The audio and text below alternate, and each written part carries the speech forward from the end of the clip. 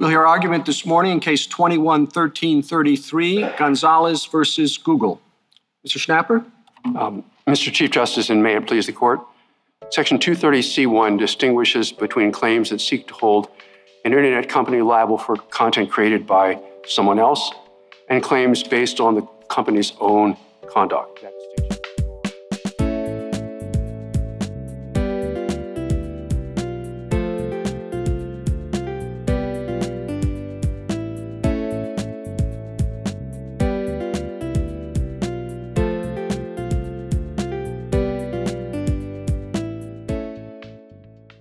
What if I told you the modern internet owes its existence to Jordan Belfort, the guy immortalized as the Wolf of Wall Street in Martin Scorsese's 2013 film?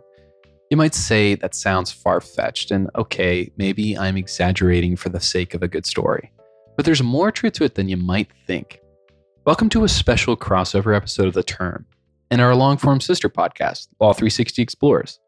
I'm Supreme Court reporter Jimmy Hoover, and I'll be your host this week as we unspool the story of how Section 230, a law passed with little fanfare nearly 30 years ago, became this all-powerful shield, one that helped companies like Facebook and Google become the global behemoths they are today.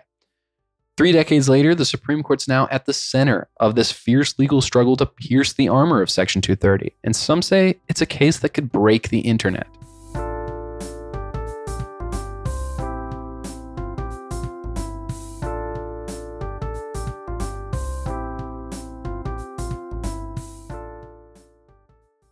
Now, to understand where we are today, we got to go way back, long before the days, you could conjure a fake image of the Pope in a Balenciaga puffy jacket, or when chatbots could pass the bar exam. Even way before Mark Zuckerberg stepped foot on Harvard's campus. Welcome to 1994. Grunge is nearly dead and the internet is very much alive.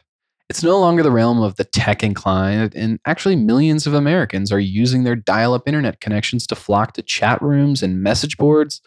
You could talk about anything from sports cars to dating, and people are really excited about it. It spans the globe like a superhighway. It is called Internet. The net to longtime users. Internet is a whole group of networks. The net is made up of some 12,000 individual computer networks. Internet began back in 1969. It was a tool of the Pentagon. But nowadays, just about anyone with a computer and a modem can join in, usually for a nominal fee. When Carol Phillips wants to know what's going on in her community... Now, among all of these online forums, one of them is something called Money Talk, and it's a forum that would have been lost to time and cyberspace were it not for a butterfly effect of events that actually changed the course of online history. Money Talk was hosted by one of the big 3 internet companies at the time. It was called Prodigy Services. You had Prodigy and its competitors America Online and CompuServe, but whereas America Online and CompuServe took kind of a light-hand approach, if any approach, to moderating content, Prodigy actually held itself out as a family-friendly service, one that actively monitored its platform to take down objectionable content. Prodigy, you gotta get this thing. I don't know how I did without it. And I'm doing this stocks. I never played stocks in my life. You want to know about your bank? Boom, boom, bingo. I'm making money. You're making money. With this finger, John, this finger. Yes, it saves me a lot of time. I mean, you can even get the scores before the paper does. While the game's in progress. What's that, baseball scores? We got them. Prodigy is the online service that connects your computer to news, shopping, sports, and now an encyclopedia, all for only $12.95 per month. All right, Prodigy. Great service. You gotta get this thing. Prodigy. Stores everywhere. In October of 1994, a Prodigy user posts a breathless warning on Money Talk about a Long Island investment firm that's got a growing reputation for its less than scrupulous business practices. So writing in all caps, this user says that the firm's president was a, quote, soon to be proven criminal, and says that the firm is a, quote, cult of brokers who either lie for a living or they get fired. Not exactly glowing reviews. Well, the name of the firm is Stratton Oakmont. Now, if it sounds familiar, that's because that's the firm at the center of the 2013 movie Wolf of Wall Street by Martin Scorsese, which stars Leo DiCaprio as Jordan Belfort, who is the ruthless penny stockbroker who found Stratton Oakmont. The film also has Jonah Hill. He plays a guy named Donnie Azoff, Belfort's right-hand man. And importantly, Azoff is a character based on real-life Stratton president Danny Porish. Now, at this point in 94, when this post appears on Money Talk, Jordan Belfort has already been banned from the securities industry by regulators, and the firm is now being run by its president, Danny Porish. Gentlemen, welcome to Stratton Oakmont. In 2023, it's not controversial to say that Stratton Oakmont is a bunch of liars and crooks. But at the time, you have to remember that the firm is still years away from being actually closed down under an avalanche of criminal charges, and that they were putting out an image as being above board, at least. So Danny Porish files a lawsuit saying that such statements are libelous, and in a move that's going to have implications far beyond what anyone actually imagined at the time. He and his lawyer named Prodigy itself as the defendant in the case and sought $200 million in damages. His decision to actually sue Prodigy itself is a very ambitious one. That's because never before had an online platform been found liable for content posted by one of its users. In fact, just a few years earlier, Prodigy's rival CompuServe had actually successfully defended against a lawsuit that was filed over a defamatory newsletter. But you obviously can't get what you don't ask for, and this move pays off in spades. So in an unprecedented ruling, the New York State Court judge that was hearing the case granted partial summary judgment to Porish. They said, yes, you're right. We will treat Prodigy as the publisher of these allegedly libelous posts. And he bases the ruling on the fact that Prodigy, unlike CompuServe, held itself out as a family-friendly service with moderated content. It took down objectionable materials. Now, why is that important? Well, in his view, this hands-off approach embraced by CompuServe and AOL, that made these companies more like bookstores for purposes of defamation law. Now, bookstores traditionally can't be held liable for the content in the books that they sell. But because Prodigy was playing this active role in, striking objectionable content, the judge said that it was acting more like, say, a newspaper, which of course can be found liable for defamatory content that appears in a newspaper. People immediately realized that the implications of this were huge. That meant that any internet platform with moderation policies could be held liable for any of the content that appears on the sites, no matter if it was generated by a third-party user or not. It was the first ruling of its kind, and it shook the industry to its core. One of the most well-known First Amendment lawyers in the country at the time was a guy named Martin Garbus. And it was around this point that Prodigy reached out to him to take over the company's defense in the case. I'm fairly sure that if I had been there earlier, there might have been a different decision. With Garbus now at the helm, Prodigy charts this new aggressive strategy. They're actually going to assert the truth as a defense. That means they're going to get access to discovery. They're going to get documents to be able to show that, no, this post on Money Talk was not libelous because it was in fact true. This soon leads to settlement negotiations, and eventually Stratton agrees to drop its claims against the company in exchange for this half-hearted apology that doesn't actually admit to any wrongdoing. But there's a problem for Prodigy, and that is that this earlier decision that Prodigy can be held liable as a publisher is still floating around in the ether. It's still on the books, and it poses an existential threat for the company's business in the sense that they can be now held liable for any of the content that appears on their site. So Garbus meets with the judge in his chambers one day, and he tries to get him to reconsider his ruling. Well, I wanted him to punt on the case. It was absolutely clear that he was not going to come up with a First Amendment permission defense, which I would have hoped to see, to insulate Prodigy. He was not going to do that. I just tried him to get pulled back on his holding that Prodigy, because it did something, had an obligation to do it in a certain particular way, which is opposite the Kuby decision. The judge ultimately shoots down Garbus's request to reconsider his earlier decision, and he writes an opinion in December of 1995 with a particularly telling line. He says, quote, "This is a developing area of the law in which it appears that the law has thus far not kept pace with the technology, so that there is a real need for some precedent." So there it is. The country has this first precedent, holding an internet company liable for user speech. It's a case that made plenty of headlines, including one that captures the attention of an upstart Republican congressman from California.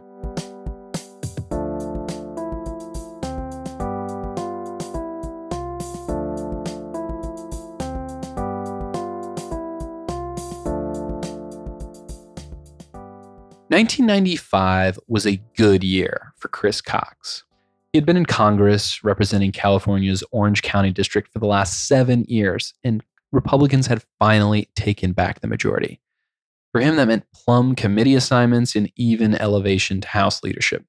But Cox was still frustrated, especially with all the entrenched partisanship of the time and all the gridlock that it produced. So he wanted to do something about it. So he sought out his friend in Congress, a Democratic House member named Ron Wyden from Oregon.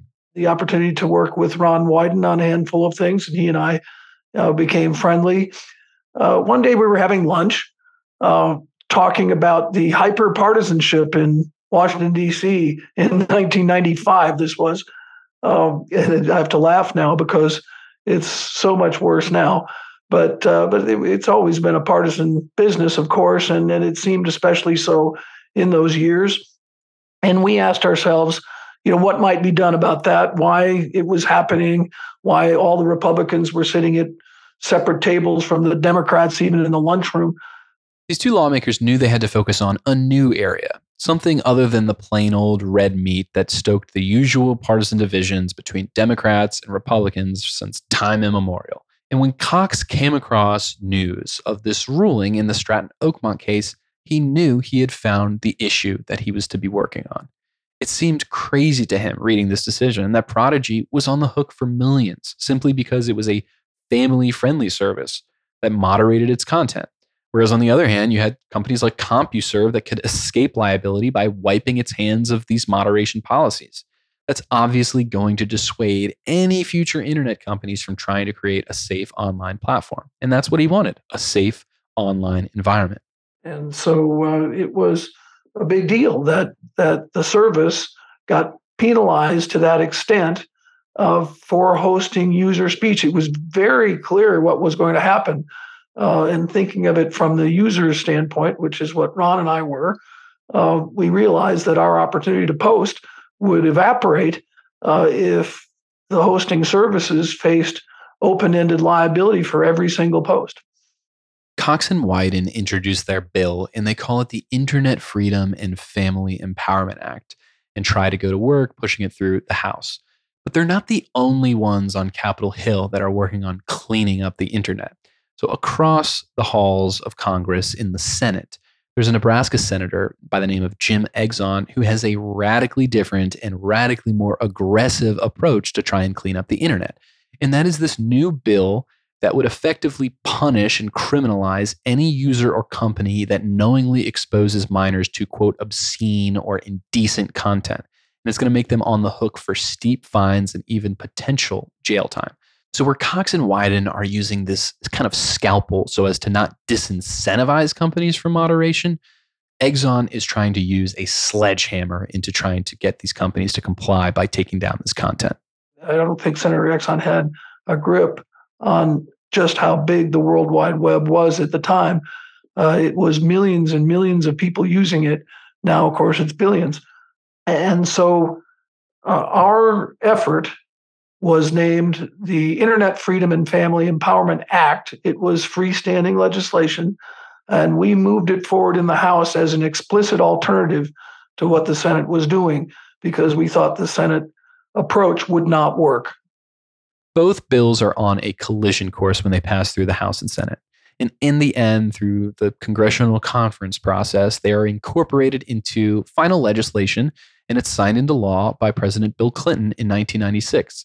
The law is called the Communications Decency Act, which ironically is the name of Exxon's bill. And I say it's ironic because a year later, Exxon's provisions would be ultimately struck down as unconstitutional by the Supreme Court, leaving in place only Section 230 of the Communications Decency Act. The statute consists of 26 words.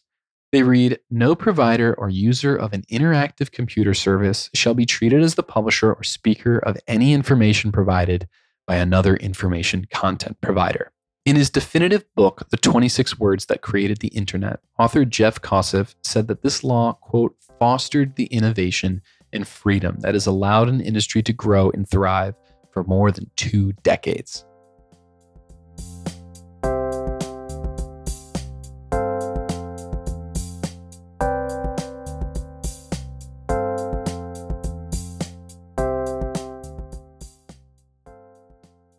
The law didn't transform the internet industry overnight. In fact, it wasn't even immediately obvious to some of these companies that Congress had done anything significant here.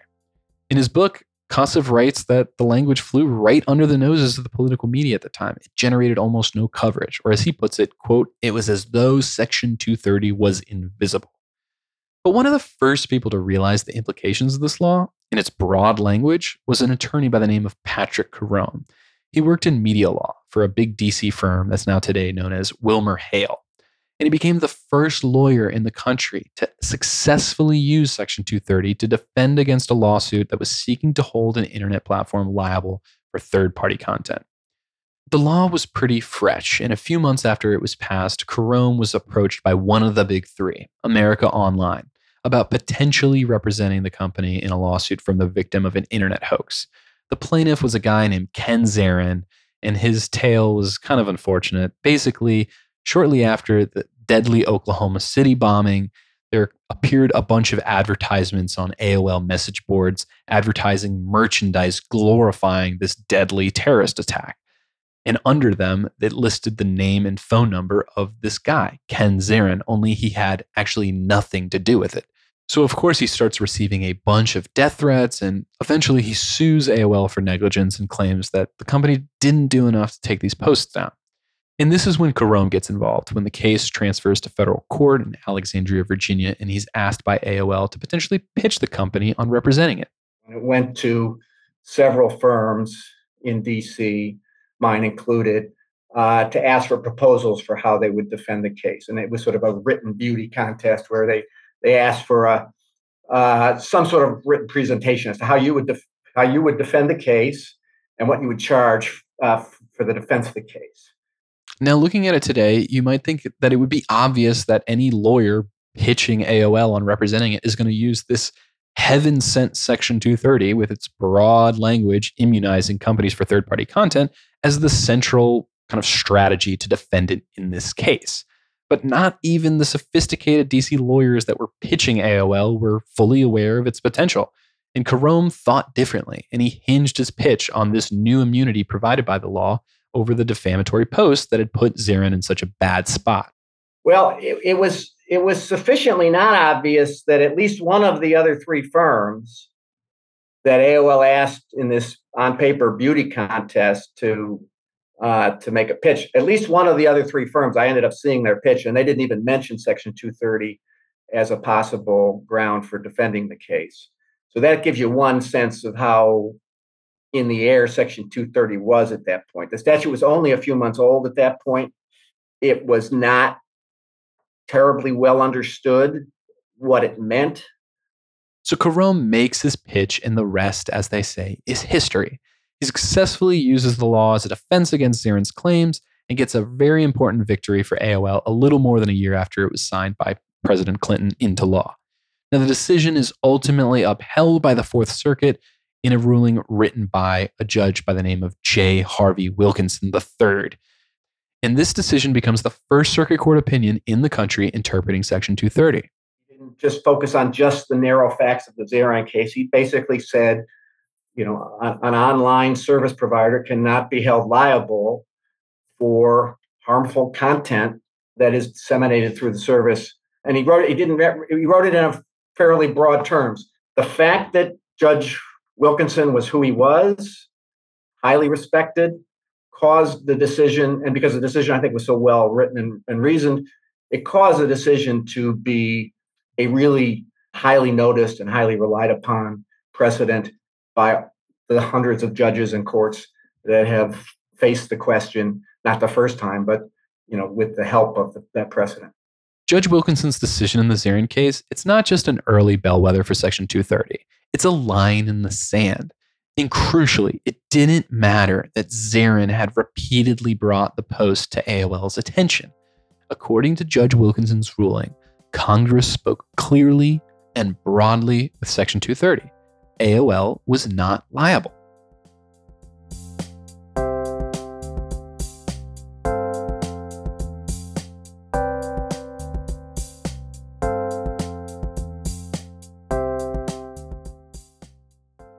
Over the next 2 decades, the internet changes virtually every facet of life. and millions of users become billions. And the old three of Prodigy, CompuServe, and AOL give way to the social media giants of the 2000s and Facebook and Twitter and Google.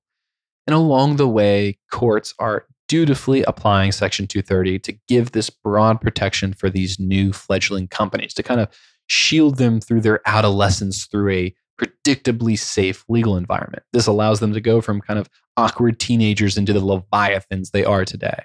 And as Kosef writes in his book, quote, imagine an internet where armies of volunteers could not crowd edit Wikipedia entries, where Americans could not share their views about politics on Facebook, where unhappy consumers could not leave one-star reviews on Amazon.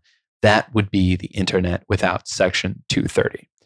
By the late 2000s, Section 230 was no longer invisible, and this is when the pushback starts mounting. Some of the earliest critics of the law are state law enforcement officials who feel like courts are improperly using it as a shield for companies that serve as hotbeds for minor sex trafficking. But the criticism doesn't end there. And a number of factors from the rise of Donald Trump to the pandemic only raise the heat on these social media companies and in turn, the broad protections that they enjoy under Section 230. So with millions of children now using the platforms every day, advocates want to see accountability for things like deep fakes or broader issues like screen addiction within the nation's youth. Here's Angela Campbell, a professor at Georgetown Law who chairs an organization called Fair Play, focusing on child development in an online world. By claiming that everything they do is simply part of the publishing process, social media companies can escape liability from harms that they cause to young children. And because they aren't held responsible, they have no incentive to make their products safer for the millions of kids and teens that use them on a daily basis. The criticism reaches a fever pitch around the time of the 2020 election, and conservatives are accusing platforms like Twitter of censoring conservative viewpoints. At the same time that big tech exercises massive power, it also enjoys massive corporate welfare through the effect of Section 230, a special immunity from liability that nobody else gets. Congress has given big tech, in effect, a subsidy while they become some of the wealthiest corporations on the face of the planet. And it's around this time that the issue captures the attention of the Supreme Court. A month before the election, Justice Clarence Thomas writes a concurrence signaling his willingness to revisit the broad immunity that courts have been giving these internet companies for the previous 24 years. Blood's in the water, and the lawyers are ready to attack.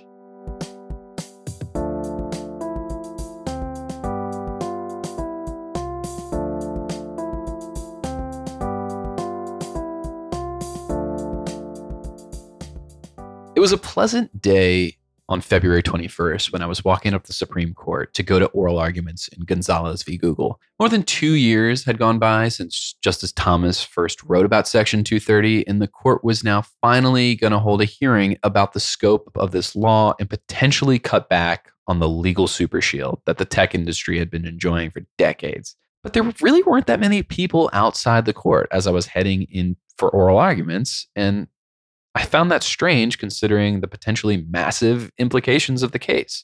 I mean, there would be a huge crowd a week later when the court heard oral arguments in Biden's student debt relief case. It seemed to me that Section 230, kind of like when it was in Congress, seemed to be flying under the radar once again. It was around this time when a cab pulled up in front of the court building and a group of people, kind of somber-looking faces, got out. And I recognized two of them as the petitioners in the case. Beatriz Gonzalez and Jose Hernandez, the mother and stepfather of Nohemi Gonzalez.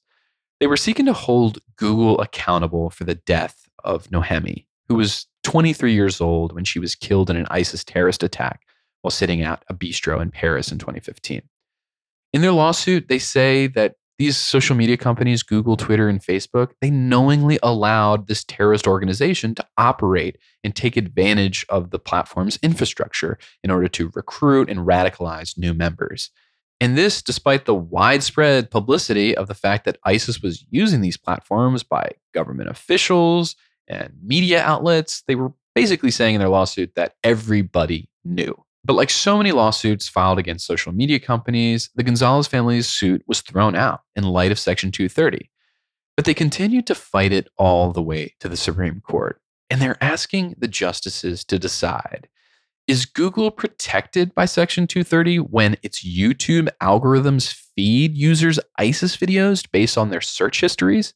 They say that this goes far beyond the original scope of the law, which was just meant to originally protect them from liability for the content itself posted by third parties. But they say when these sites use these recommendation-based algorithms, they are acting way beyond the scope of any liability protections provided by Section 230. And if the court finds that these algorithms are beyond the scope, then these companies could potentially face a wave of litigation over the content that they feed to users. Now, on the other hand, if the court finds that these algorithms too are protected by Section 230, well, then plaintiffs are going to have little recourse to do anything about viral deepfakes or libelous smears that get plastered across these sites.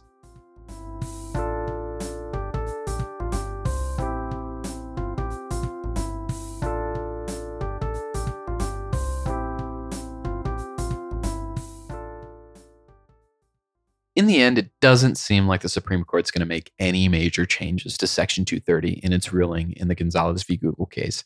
I sat there through hours of oral arguments that day, and I heard justice after justice expressing really the same caution that so many federal judges before them have had, especially when it comes to imposing this kind of liability on internet companies. I mean, after all, the internet industry has really largely flourished in the absence of this liability. You heard Chief Justice John Roberts quite literally at oral arguments worrying about breaking the internet if he were to decide with the plaintiffs in the case. And of course, breaking the internet not in the way that Kim Kardashian did. I mean, the amici suggest that if we wait for Congress to make that choice, the internet will be sunk. And so maybe that's not as a persuasive outcome as it might seem in other cases. Brett Kavanaugh, too, was similarly concerned about what he called economic dislocation from potentially crashing the digital economy. And it wasn't just the court's conservative justices either who were worried about the potential implications of a ruling in favor of the Gonzalez family. Here's Justice Elena Kagan weighing in on whether the Supreme Court should carve out these algorithms, especially now that their use is so widespread and baked into so many of these different platforms.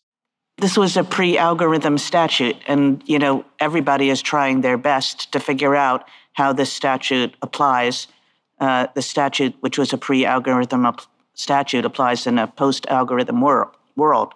But I think what was lying underneath Justice Thomas's question was a suggestion that algorithms are endemic to the internet, that every time anybody looks at anything on the internet, there is an algorithm involved, whether it's a Google search engine or whether it's this YouTube site or a Twitter account or countless other things, that everything involves ways of organizing and prioritizing material.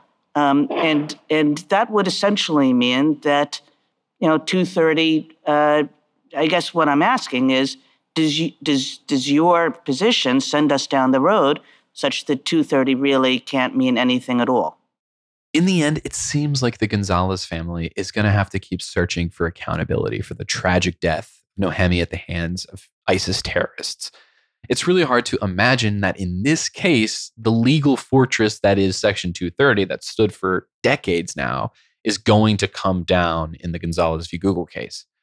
But I think if it does nothing else, the court's ruling may still set some guidance on the breadth of the law and guidance that could prove very important as the courts grapple with Section 230 in the years to come as technologies continue to develop. To that end, the Biden administration wants the Supreme Court to set some outer bounds on what Section 230 does and does not protect. Deputy Solicitor General Malcolm Stewart floated a hypothetical to the justices at oral arguments about potential algorithms that, in fact, would go beyond the scope of the law and potentially could open up some of these sites to legal liability. The concern we have in mind are things like, imagine a hypothetical job matching service like Indeed, where job applicants can post their qualifications and potential employers can post their own listings and the website will match them up. And suppose that came to light that the job search mechanism was routing the high-paying, more professional jobs disproportionately to the white applicants and the lower-paying jobs to the black applicants, even when the qualifications were the same. At a general level, you could describe that as choices about which content would go to which users. But when we saw that kind of stark impropriety in the criteria that the platform was using, I think we'd say there has to be, assuming it violates applicable law, 230C1 really shouldn't be protecting that. And sure, this case deals with recommendation-based algorithms, the ones used in search engines, for instance. But what about other forms of artificial intelligence? Justice Neil Gorsuch, in particular, seemed concerned about the types of generative AI systems that you're seeing in headlines every day. He seemed to be suggesting that those actually would fall outside the scope of Section 230. Because in a post-algorithm world, artificial intelligence can generate some forms of content, even according to neutral rules. I mean, artificial intelligence generates poetry, it generates polemics today. That would be content that goes beyond picking, choosing, analyzing, or digesting content, and that is not protected. As I was walking out of the courtroom that day, I couldn't help but see the similarities between the Gonzalez case and the Stratton Oakmont case that faced this New York State judge 3 decades earlier.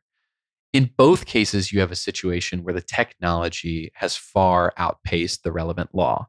In the Stratton Oakmont case, you had a judge trying to apply the common law of defamation to the burgeoning internet industry. And in Gonzalez v. Google, the Supreme Court is facing a predicament of trying to fit this square peg in a round hole. It's essentially trying to apply a 90s era statute to an internet that looks vastly different than it did at the time that Section 230 was passed. And it's a decision that could shape the future course of the internet. Will it be the right one?